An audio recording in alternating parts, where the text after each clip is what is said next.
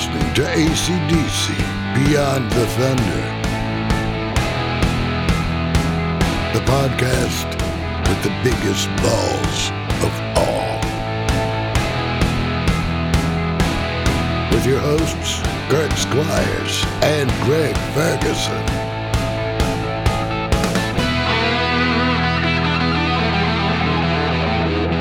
It's time to rock. It's time to power up another episode of AC/DC Beyond the Thunder. Hello again, listeners. This is the show where extraordinary fans get a chance to salute this extraordinary band called AC/DC. My name is Kurt Squires, and we've got Greg Ferguson riding shotgun over there alongside engineer Mr. Eric Kielb.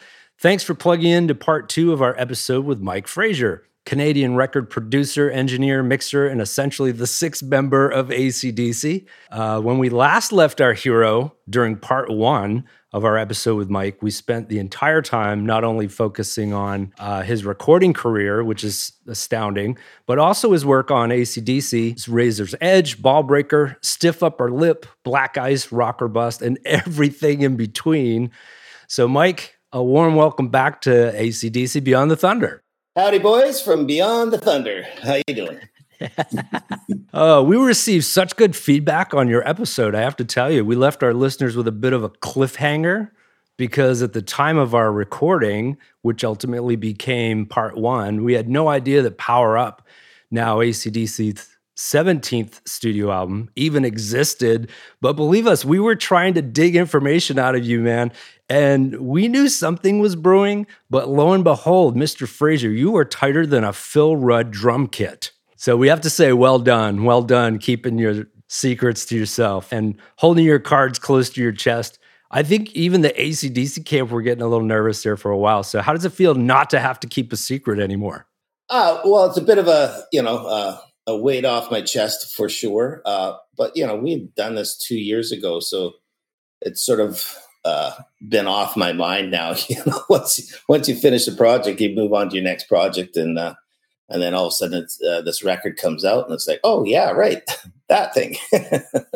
Well, and to throw our scent off even further, when we were talking with you, this is so brilliant what you did. I don't know if you remember this, but we wanted to play this unreleased clip from part 1 to give our listeners an idea of just how well Mike put up a smoke screen in order to keep things on the down low for us. Eric, can you play that for us? Yeah. Well, if you had to make a prediction about AC/DC, what would it be? Well, I predict they're going to hang it up pretty soon. Oh. I know Angus wants to keep going, but, he's the young guy. He's retired now. Yeah. Brian's, said he's retired now. I think it's time to just, say, hey, we've done awesome, boys. Let's retire now. Wow. So that's my thought. Smokescreen, man. You did it. Takes the pressure off me anyways. Yeah. Well, it was a pleasant surprise following that interview with you to find out that you were just pulling the wool over our eyes.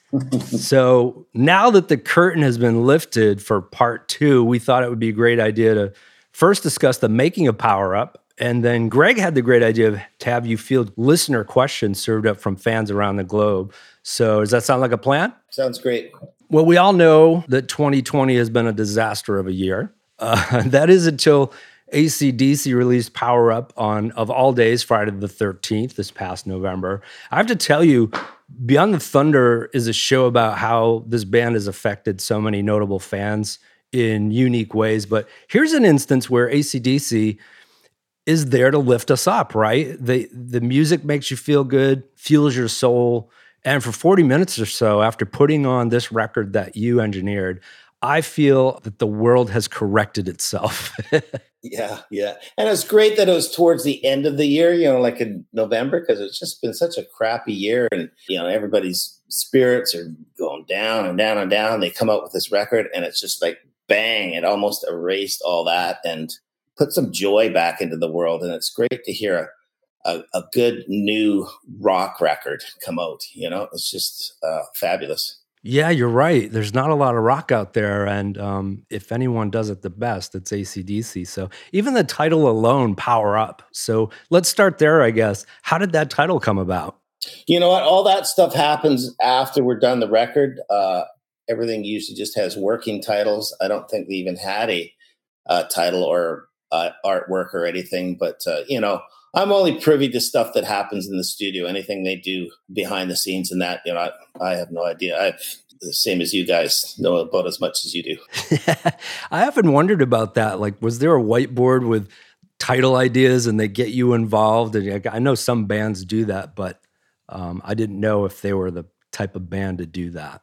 Yeah, we usually have a erasable marker board up, and we put the songs and usually little squares of bass, drums, guitars, second guitars, vocals, background, and we kind of X them off as we get going. So it's kind of like a running progress chart. So come in the morning, you see what you got to do for the day. And, oh yeah, we got to get back to that song and put some backgrounds on, and just kind of keeps us on point and organized. In August of 2018, you had mentioned it's been 2 years, unbelievably. You get the call to meet up in Vancouver. Miraculously, the most authentic version of AC/DC shows up right there in the studio in front of you. What's the first thing that you guys dive into? You know what? I honestly don't remember. I remember walking into the studio, and I had no idea what we were going to walk into, what form of the band, because at that point, Brian was retired, Cliff was retired, Phil, not sure what his status was going to be, and I walked in and there's everybody there, the whole gang again. And, it was probably a good hour of hugs and high fives. And, it was, wow, what a feeling to have everybody back together again and do another kick at the can. It was great. That's incredible to me that you didn't even know until they showed up. It's so funny. Yeah. Is there ever an organized group meeting or a game plan to kick off a new album? Like, does Angus get up there in front of the boys and say, welcome back? Or maybe Brendan, like a pep talk or anything like that?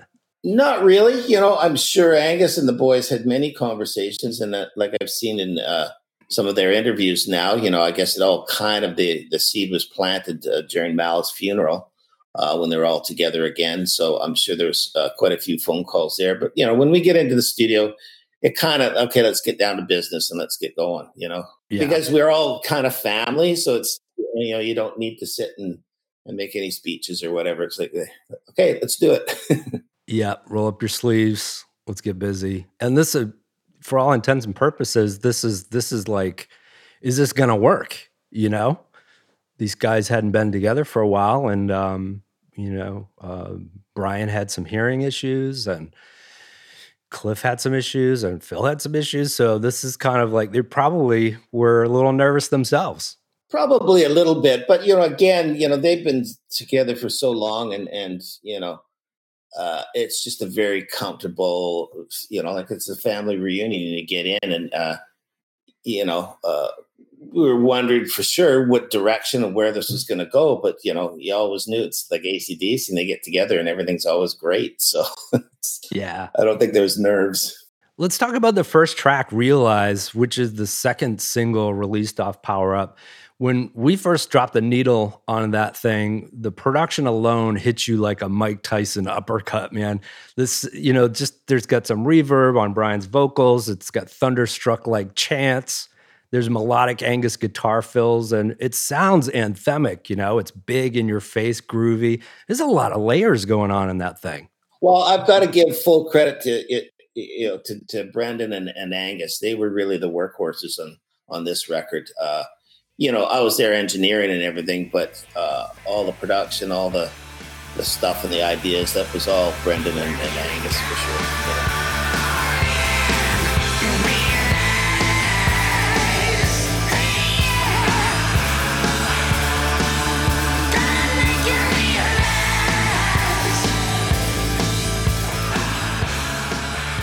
My second thought was, what in the world would this song sound like if it were stripped down and placed on an album like Flick of the Switch? Which obviously you have the ability to do that. But the sonic quality of these new songs is immense. It's like night and day. Oh, wow. Great. Thank you. Angus mentioned Realize was one of the first songs he and Malcolm wanted to go back into the well to salvage from the Black Ice sessions. What was your reaction to kicking off the album with this tune? Each tune was kind of individual. Like we would come in and I can't remember even if we started, Realize was the first one we started recording, but we would sort of dive in at, sort of 3 of the songs at a time, sort of finish them all up with guitars and everything. And then Brendan and Brian would kind of disappear and go put vocals on. I'd get the vocal tracks back into my session and go, oh, wow, that's where it's going, because sometimes you can't really tell with just bass and drums and a few guitars on it, on how it is. So, you don't ever have any perception of how each song's going to end up until you get to the end, so it's almost a little bit of a surprise as you keep going along. And you don't ever have any sort of preconceived ideas. Like, I remember when we were doing Thunderstruck, that was just another good song in the bunch that we were doing for that record, and had no idea that it was going to turn out to be one of their anthemic songs down the road. So we're just in there doing our job, and hopefully at the end of the race, everything turns out good. Right. For those of you who haven't heard part 1 of Mike's episode, you should check that out, because he goes in great depth about Thunderstruck and the recording of that song, which you mentioned your probably legacy of an AC/DC song. Would you concur with that? Oh, for sure. Yeah. I mean, it's right up there with The Highway to Hell and Back in Black and, all those classic anthems. Greg and I actually, we have real jobs, and we do a lot of producing and directing and editing TV commercials. And when we're editing, we come up with probably, 20 different versions of an ad sometimes. Does that happen with an AC/DC song? Well, these guys have always kind of done their records kind of live off the floor. So there's not really too many directions. Though, again, I would say that, with Brendan and Angus would work through a song and some of Angus's ideas and riffs, and they'd build it into a song form, so that then when we go out on the floor with the whole band, everybody's got an idea of what the song's going to be. So while they're going through it, maybe there were a few twists and turns and try this, try that. But, once we got the song together, they want that live band feel. So it's pretty together when we go to cut it on the floor. But there's no like Mike Frazier version of Shot in the Dark, let's say. No, you wouldn't want to hear that. Speaking of Shot in the Dark, we got a glimpse of the new AC/DC single, which was released a month before Power Up came out. After the album was recorded, would you have bet that was their lead-off single after hearing all of them together? Again, I'm not any judge of that. Like, to me, any of the songs could have been. And, with not knowing what the album was called and how the artwork and how it was all going to be presented, you don't know which direction all the powers to be want to take it. So I had no idea what the first one was going to be. Okay. So you didn't have a favorite in your mind that you said, you know what, they should probably lead with that. That's a good one. No, and I think all the records I've done with them, there's never been a clear first runner, other than maybe Play Ball was one that you heard, say, okay, that one's going to be a single, for sure. It just had that radio quality or whatever. And, sports teams are going to grab that up or whatever, so you knew that one was going to be a leader. But all the other records, all the songs are really strong and really good. So it's like, it could be any direction. Anyone could lead it, Yeah. And to not have Brian singing the chorus was pretty radical for the band on Shot in the Dark, right? Yeah. Well, again, that's Brendan's brilliance. Yeah. That was a Brendan idea? Yeah. Yeah.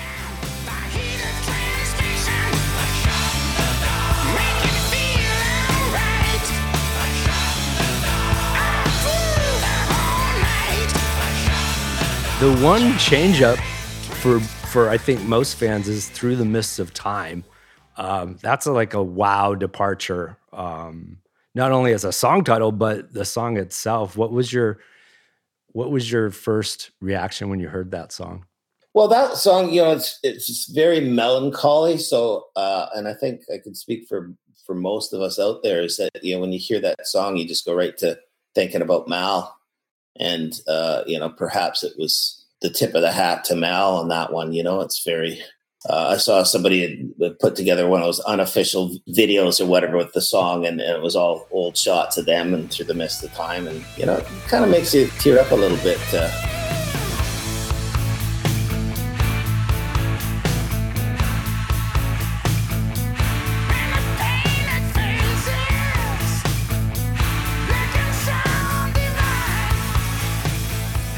On Power Up, more than anything else, we really noticed the attention to detail on the backing vocals.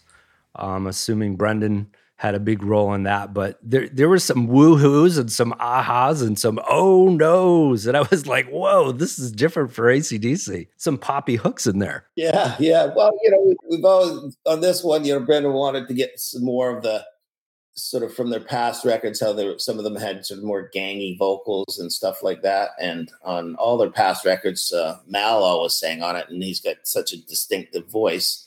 So we got Angus in there singing on that because very, very similar voices. And I tell you, on some of those, I could swear it's Malcolm singing. It's wow. Like, it's really, really cool how we did that. Wow. I bet there was a lot of those kind of feelings in the studio, and especially like you said, it's a family atmosphere.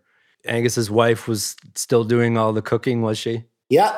Ella was there and lifting spirits and keeping us fed and feeding us healthy and making nice little smoothies and all sorts of stuff. Yeah, it's a great vibe having her there. Wow, that's quite a marriage. That's been like 40 years. That's one of those rock and roll marriages that have lasted. It's just very, very cool to hear. The lyrics are much more thoughtful, I thought, with Angus this time around. Does he show up with scraps of paper hanging out of his back pocket, or how does that work? Yeah, no, he's got a big book of stuff, and I guess lyrics and idea, whatever, and he'll flip through the book, and him and Brendan will sit there, and then Brendan says, well, we need a different chorus or something, so Angus will go off to a room by himself and hammer something else out and bring it back up to Brendan. They'll give it a try with Brian, and I think it comes together pretty quickly. There may be points where they need to change a word or a phrase or something like that, but it's quite cool looking through the book. He's got all his ideas all the way back to Highway to Hell and before that. So it's kind of neat seeing the kind of wrinkled up pages from back in the heyday. So it's cool. Oh my God, someone needs to scan those pages before he loses it at the airport or something, Yeah. No, he's got it pretty safe, locked up in his stuff. Good. My personal favorite off Power Up is Wild Reputation. Honestly, can't tell you why. It just has a similar Power Age Gone Shooting kind of groove to it that is on repeat in my house. And I love the sound of Phil's hi-hat that you got and the snare. And I was just wondering, does Phil ever like lean over and say, hey mate, can you turn up my drums just a little bit louder? No, because once we've got everything tracked, though this record was a little different because, like I said, we sort of attacked three or four songs at a time. But once sort of all the drumming's done, then Phil went home. So everybody else stayed because we needed Cliff in there. But usually, once their parts are done, they want to get home to the family. Yeah, Phil was just there for the drumming and none of the mixing or anything like that. Get out of my way. I ain't stopping for nobody. Got a wild reputation. Got a wild reputation. Well, what's your thoughts on Wild Reputation? I'm just curious if your memories of that tune. Well, I like the swagger. I like the swagger of the song. Like it's just got a cool thing to it. And, one of the, I guess, sort of a surprising thing to me, once we sort of finished the whole record was that a lot of the songs seem to span other records, a lot of their songs, are similar and the same, and they keep reinventing themselves with the same, bunch of chords and all that. But on this record, like you say, some of it you can go back to the, Stiff Upper Lip, different eras you could pick out and say, oh yeah, that would fit on really good on that record. So, once we're done the record, then I start musing, saying, oh, I wonder if that song was from the pile of stuff Mal and Angus did during X record or whatever, because I know Angus has got quite a pile of ideas and stuff. And I know some of the songs were going to get worked up for record. And I saw Angus said in an interview that, Mal says, now we'll do that one later kind of thing. So, yeah, they could have been done in those eras, and that's why they've got the flavor to them. But it's quite neat because it's it makes for a bit of a different record. So it's just not all sort of, this is from this era. It's got a little bit more of a historical reference to it for a new record, It does. Even a track like Demon Fire, it's a blistering rocker, sort of a sister track. I bet it was from the days of Safe in New York City. It sounds like a sister track to that, or Caught with Your Pants Down or something like that same little riff. So I get it that they just pull them out of the pile. You know what I noticed there? I didn't know if you had anything to do with this. Angus has a little guitar lick in that track where it almost sounds like you put a Dick Dale pipeline echo effect on his guitar. Do you remember that little piece? Not specifically, but I know while he's doing his leads, we like to put a little bit of a slappy life thing to it so that he can play along to it. And, it just feels a little bit sort of more rock and roll and less rock. It doesn't have the big long echoes and all that. It's always got a little short, tight little Chuck Berry thing or something, Yes.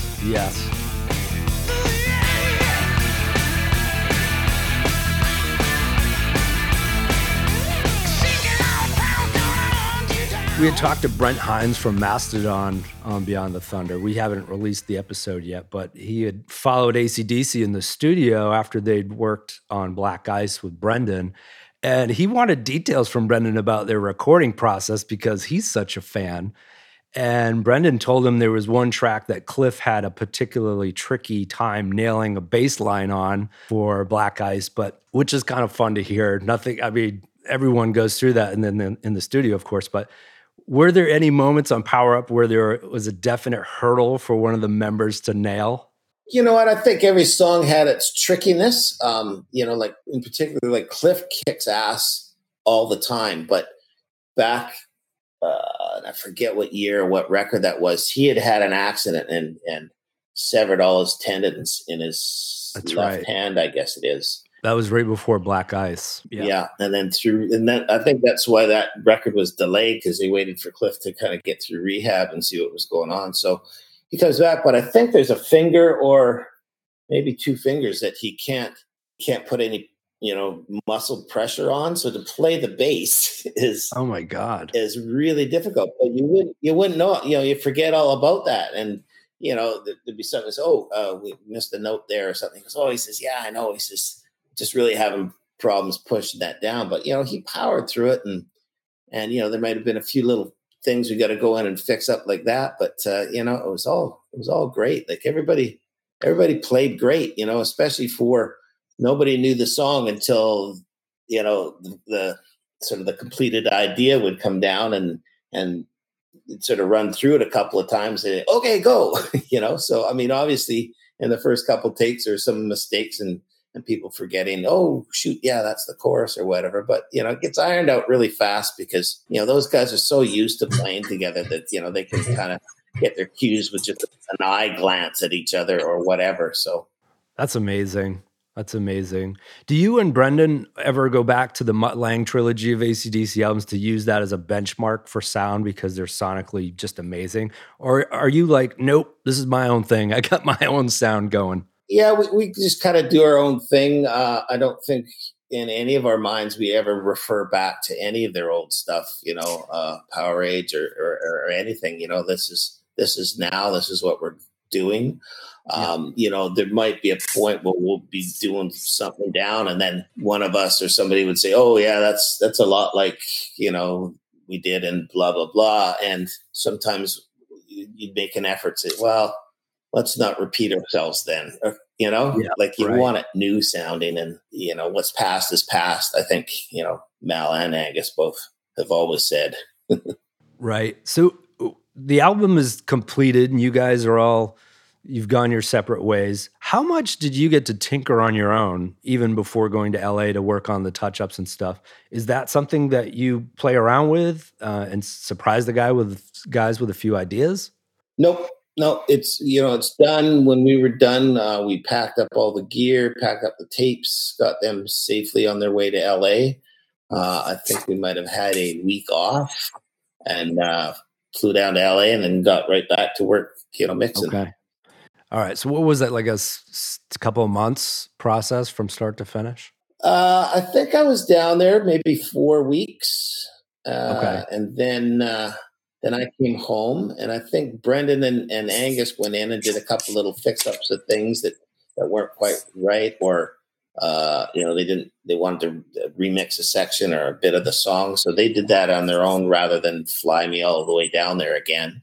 So they might have been another month, maybe a couple weeks going through stuff. And yeah. Well, have you talked to any of the boys or even Brendan since Power Up has come out to, you know, relish in all of its success? It's number one in multiple countries and the fastest selling album of 2020. It's pretty amazing. Well, you know, I was kind of reading that this morning because, you know, I've kind of been under the hood the last 2 weeks, and saw something in my feed come up and it was like number one in the 8 countries. I'm like, wow, that's awesome. That's great. I haven't talked to anybody. Brian and I usually swap emails fairly often, but I haven't talked to them since the records come out. You know, I know they've been busy doing interviews and doing all their stuff. I've been busy, so we haven't talked yet. No. Well, I have to say the record company did a killer job on all the marketing and promotional material, and they've made a lot of money off of me. I know that in 1 week. I'm a big fan. So, you know, did they ever send you anything? Like, did you get any swag or anything like that? Or even an album? Nothing yet, but you know, it's brand new, and I got to buy it at the show. Oh, right. Yeah. God, I hope they go on tour. This is killing us all. So before we get into these questions, Mike, thanks for talking about Power Up. That was fun. Is there anything else you wanted to say about Power Up, or to the fans or to the guys, since you haven't talked to them, just to relish in its success? Well, you know, it's just, to me, it's amazing seeing on some of the AC/DC fan sites the absolute love of this record and of the band. And it's just really exciting to see, because, you know, when you're in there working, and I know with the band, their fans are always first and foremost in their mind, but you have no idea how the record's going to be received and whatnot. And it's just like, it's been overwhelming seeing the love and respect that the fans have for the band. And, you know, part of that too is that it's like, oh, you've saved 2020 and all that, but it's just really overwhelming and really, really awesome to see. I'm very happy for the band and proud of the job they've done on this record. And for yourself too. You're a part of it. You're part of the AC/DC family, so take some credit there. Thanks, man. Just before we get into the questions, I wanted to ask, if you were to frame 5 albums in your house from any band that you're most proud of that you've worked on, what would those bands be? Wow, that's a tough one. God, there's so many of them. You know, there's the AC/DC. I love working with the Metallica guys. Aerosmith is definitely up there, because they were the ones that kind of believed in me first and gave me my first shot. So that's right. They were way up there. The Cult was really fun to work with. Blue Murder, Dan Reed. Yeah, there's a bunch of them. That's probably my 6. Yeah, that's great. Right off the top of your head, that's not too bad. And it does go on and on. I mean, even the story with Jimmy Page is pretty incredible. Producing Jimmy Page, that's awesome. Okay, Mike, so we're now going to pass the mic over to my partner in crime, Greg Ferguson, and we're both going to alternate a speed round of listener questions sent in from AC/DC Beyond the Thunder fans from around the globe. So, and remember, Mike, keep your answers in the form of a question. Just kidding. Go ahead, Greg. Yeah, we got some great questions from our listeners. So thanks to all of them for sending them in. We'll try to get to most of them. The first couple are very technical questions, which is kind of cool. I think some people really want to geek out and and know the inner workings and maybe some of the secrets that you kind of hold there. The first one is from Jens from Stuttgart, Germany. And he wants to know, out of the amps, the microphones, and just the gear in general, is that chosen by the band, or how much of it is up to you, Mike? Well, the band brings their gear. Like over the years, like with Malcolm and Angus, they used to bring, truckloads of amp heads and cabinets. And over the years, we'd shoot out each one and each combination. Let's try head A into cabinet D and all that. We'd shoot it all out. We'd always kind of come down to, there was 2 heads and 2 cabinets for Mal, 2 or 3 heads for Angus, and a couple of cabinets. So the last bunch of records we've done, they've only brought those. Like, why bring everything? And it always gets the same answer. So it's always been kind of the same heads and same cabinets. And same with Cliff. Cliff has just got his SVT and a couple of basses that he uses. So the gear always comes from the band. Then we always shoot out the heads again, and when we position the mics, we find a sweet spot in the speakers and stuff. So that's me. That's down to me. I'm there to capture the sound that's coming out of the speakers out in the studio, and capture it on tape. So I guess it's a team effort, but yeah, the band are responsible kind of for their sound, and I help them get their sound, basically. Cool. I think you kind of answered this next question a little bit. This is from Elliot Henderson from Durban, UK. He wants to know particularly what microphones were used on the guitar cabs, and also what impact does the choice of mic and the placement have on their sound? Well, I always use, for any guitar that I record, mostly 90% is a Shure 57 and a 421 mic. I also sometimes use a C414 as a bit of a room mic or a little off-axis mic to kind of add a little bit of the room depth to the sound.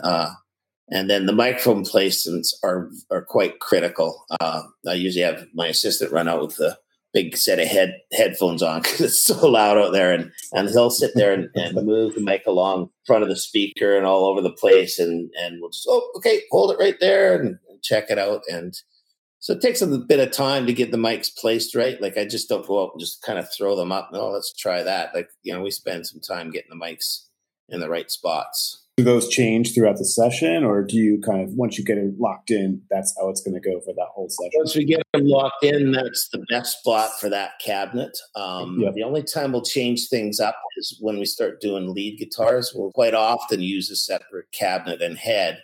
And then we'll change the mics up according to what we're wanting, because sometimes you want a little bit more of a sort of a phasey kind of sound, like the mics be a little bit hollow. So what you have to do is put them a little more off axis. Instead of getting that direct sound, it's more of a wider sound. So we play around with them a little more during leads, but for rhythms, once they're set, they're set. All right, Mike, this one comes from Rob Outram from North Wales. Rob says, I have no question. I would just like to say what a fantastic job done, Mike. The engineering and mix sounds absolutely fantastic on Shot in the Dark, and Cliff's bass is thundering through. That was a question.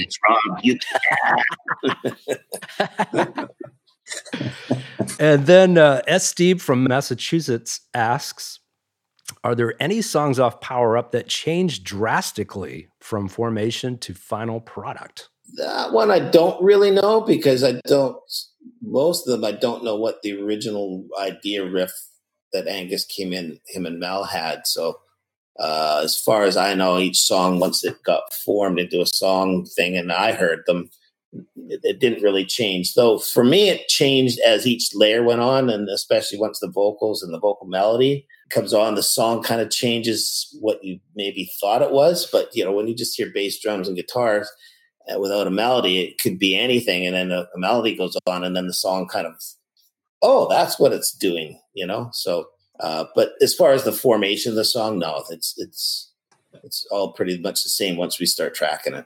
Okay. So I got the next one, Mike, here. This one comes in from Kel Way from Nashville, Tennessee. His question is, you've worked with 4 different producers on AC/DC albums. What is the main thing each one brought to the table that made that respective album that much better? each producer has their way of interacting and working with the band, and each one was pretty different. And it's, sort of bizarre that I'm the sort of common thread through there. It all ends up the same. Like AC/DC don't really need a producer. They know what they're doing, and they do some really kick-ass stuff. But they want sort of the third ear, making sure they're on point and pushing them to do it better, and then maybe even suggest changes in the song. Like, hey, how about if we, change the key? How about if we sing it like this? They're not making the song for the band, they're helping them get there. So, each guy had his own different way of doing it, a way that it's all similar, if that makes any sense. Yeah, that totally does. The next question is from Maya from Toronto. We already know, Mike, that you're pretty good at keeping secrets. It's probably just part of the job for you. But she wants to know, with AC/DC being such a tight-lipped band, what's the closest that you've come to slipping up and letting the world know that the boys were back in business? I think there's been a few of them, especially on this one, because it's got to be hard to keep the secret. Yeah. Well, it is, especially, I'm a pretty honest, straightforward person. So when I'm asked a direct question, it's pretty hard to say nothing, so. Unless it's with us. I try to either steer you away from it, or, I guess the no comment is standard. But, I get into a nice conversation with some nice people, and it's just really hard to kind of, oops, I guess I shouldn't have said that. Sometimes you get yourself in trouble, I'm sure. Yeah, so this next listener wants to know about the Wrigley show. I don't know anything about that. Next question. Okay, this one is from Andrew D., Wales, UK. Hi, Mike. Is there a reason Angus's solos are very short nowadays? I don't know, other than...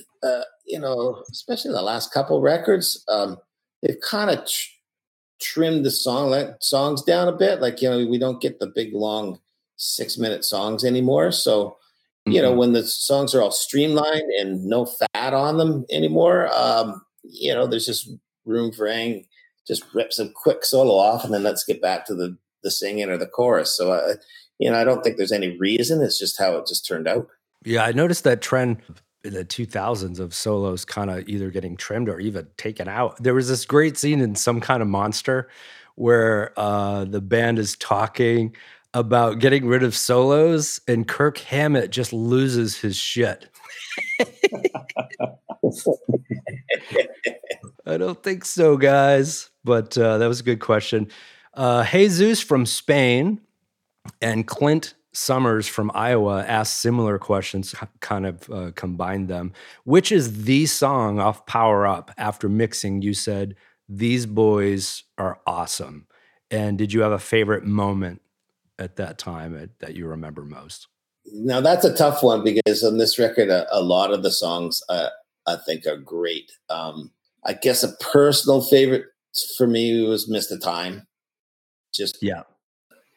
It just makes me feel closer to Mal again or something. I don't know. Yeah. That one's pretty special. Very emotional, for sure. All right. Well, next question is from GCat from Atlanta. GCat wants to know, how do you get the rhythm guitars so loud on both sides? They're at the same volume as the stereo value, and it sounds awesome. A compliment in there for you. Right on. Thank you. The AC/DC, ever since I've started working with them, their idea of their guitars is just one tracked guitar. Nothing's double tracked. So Mal will be on one side, Angus is on the other. So less is always more. So when there's less of the guitars, you can get them louder in the mix. As soon as you start doubling them up, they're so loud and thick that sure, they're nice, big, wide sound, but then they're back. So if there's only one guitar, you could just turn it up. It's pretty simple, really, but their sound is complicated, even though it's simple. It's the same as their, songwriting and the way their songs are. They sound simple, but it isn't. just try playing one and you'll know. Just try playing them. That's what they say. All right. Next question's from Francisco from Argentina. And question is, Power Up has a more historical AC/DC sound. But the last few albums, have a more compressed sound compared to the previous releases. With Power Up, was this a feel thing or was this a pursued sound? Each record we go in to do, like I've said before, we just go in to do them, and there's no sort of plan and perceived idea, and let's make this one this way. It's just whatever comes out during that process. It's a team of people working on this, and we just put in our 100%, and then when the dust and smoke clears at the end, we'd look at what we got. So it's not really a perceived thing, Again, Brendan was driving this thing and is the, big part of this. So, maybe he had something in the back of his mind, but it wasn't, we never speak about that. We just do the best we can, and let's make that, and let's make that guitar loud, and let's get that on Brian, and, and away we go. And each record has its own thing, I guess. Okay. This is from Jim, New South Wales, Australia. I heard Angus once talk about how Malcolm would sometimes point out during recording that the guitar chords between he and Angus would contain notes that would clash.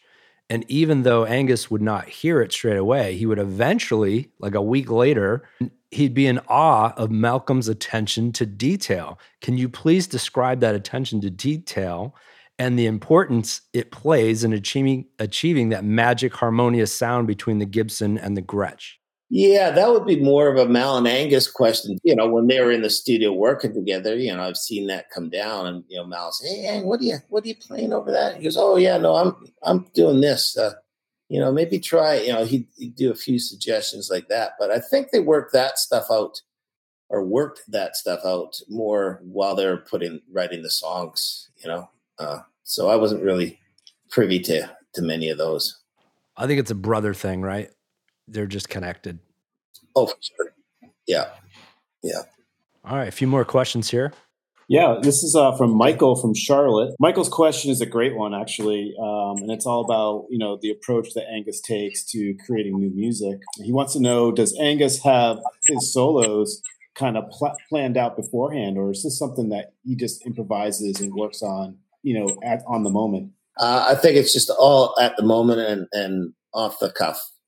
He just gets out there, we crank the speakers loud, and he just turns on his guitar and he just goes. And, sometimes we'll do maybe 5 or 6 passes on the solo, and each pass will be something different, So it's I don't know where he gets that from. It's just this natural ability that comes down through him and into his hand, but he's pretty awesome at it. Have you ever been like one take and then we got it, let's move on? Oh, for sure. Lots of times, but we don't move on. We just say, that's it. We've got it. Let's try another one just to see if it's even better, So it's hard to just do one take because we're having a blast in there too. We just want to see him do it again. Yeah, that's got to be an amazing sight to see for sure. Well, maybe you can just kind of talk about, how the team is assembled and how is, start with you as the engineer and who else is in the room with you, and how are the producers chosen for each album? With the production, I'm not sure. I do know that they really enjoyed working with Bruce on the first record, and then Bruce died before we did the next record together. So they got Rick Rubin, which started out as being a great combination. I thought, because Rick's a lot of his records he's done, he's always tried to emulate AC/DC. And that was, kind of a tumultuous thing. And I think I went into a little bit of that in the first part one.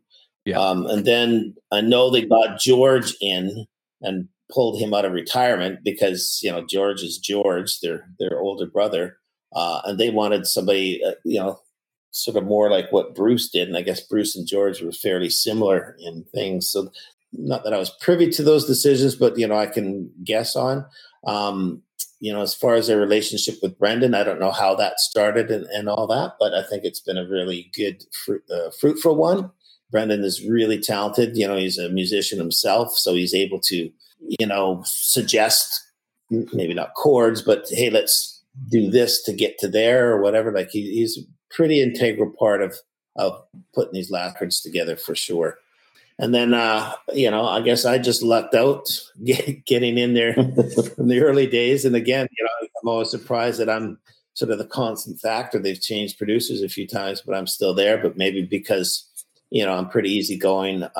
We're kind of like family. So that's kind of it. Perhaps you are the secret ingredient, Mike. Oh, I don't know about that. I think I just make them laugh, and then they say, let's get that Fraser guy in again. He's funny.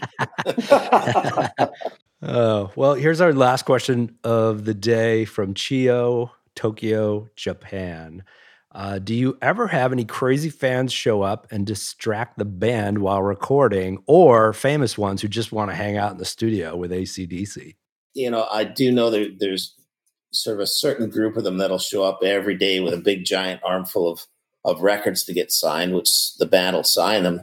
And then the next day is the same guy with another armful, and they just tell him to hit the road because, basically he's just getting them signed to sell them on eBay. And they hate that. They love fans. They don't like the scammers. Yeah. So I know that really bothered them, especially this last record. There's a lot of the scammers.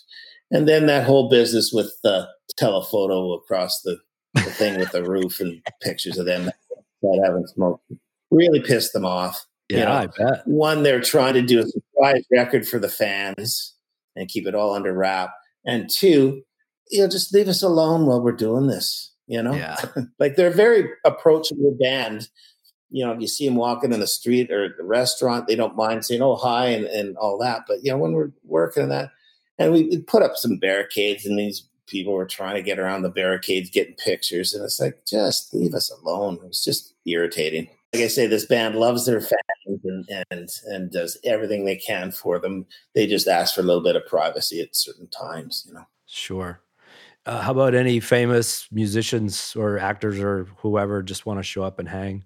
No, it's business time in the studio with this band. And, if you've noticed too, at all their live shows, they don't really have any guest appearances come up and jam with them or whatever. The only time I can think of is, when they played with the Stones, and I think it was them that jumped up and jammed with the Stones. I was there in Toronto when that was awesome. They played Rock Me Baby from B.B. King. Yeah, right on. Well, that's it. AC/DC Beyond the Thunder listeners, a valiant job putting Mr. Fraser on the spot. And Mike, we can't express enough how much we've enjoyed your extended participation in parts 1 and part 2 of this podcast series. Thank you, guys. You always make it really easy, and I don't feel too much like I'm on the hot seat. Maybe a couple of questions here and there. Not anymore. The cat's out of the bag now, right? I'll tell you anything. Yeah, right. So it's easy to see why AC/DC and so many other bands keep coming back to you album after album, and not just for your production acumen, but just you're a great guy. So thanks again for doing this. Oh, thanks very much. Yeah. If you were ever to star in a James Bond film, I think it would be called The Man with the Golden Ears. What's that? Beer? Out of curiosity, Mike, since you've seen this formula firsthand being created right in the lab, can you describe this phenomenon called AC/DC, since Beyond the Thunder is really about, how it's influenced so many people, and how has it affected your life? How has AC/DC affected you? Oh, in a huge way. Like when I first saw them back in maybe 78 or something, and I think, again, I told you that in my first episode, I was like, who are these guys? Oh, these guys are great. And so they've gotten all their stuff they've ever done. So, actually get to work with them has just been a bonus. But, I think the thing with these guys is they're just a blue collar band, t-shirts, and they don't have any sort of airs or rock starness about them. They're very honest. They write and play what they enjoy playing, and hopefully the fans like it too. So they're never trying to pretend there's something not. What they are is what they are, and they're freaking awesome at it. Well, Mike, awesome. Well said. We always end the show with the final question of, if you had to sum up AC/DC in one word, Mike Frazier, what would that word be? Power up. AC/DC Beyond the Thunder theme song, Trailer Trash, written and performed by Gannon Arnold. VO talent by Bruce Jacobson. Cinematography and sound recording by Greg Ferguson. Edited and mixed by Eric Kiel. Written, directed, and hosted by Kurt Squires. Produced by Greg Ferguson, Eric Kiel, and Kurt Squires. AC/DC Beyond the Thunder is a Squires LLC current motion production. Copyright Beyond the Thunder podcast. All rights reserved. This has been a Nat Attack presentation. Shazbot. Nanu Nanu.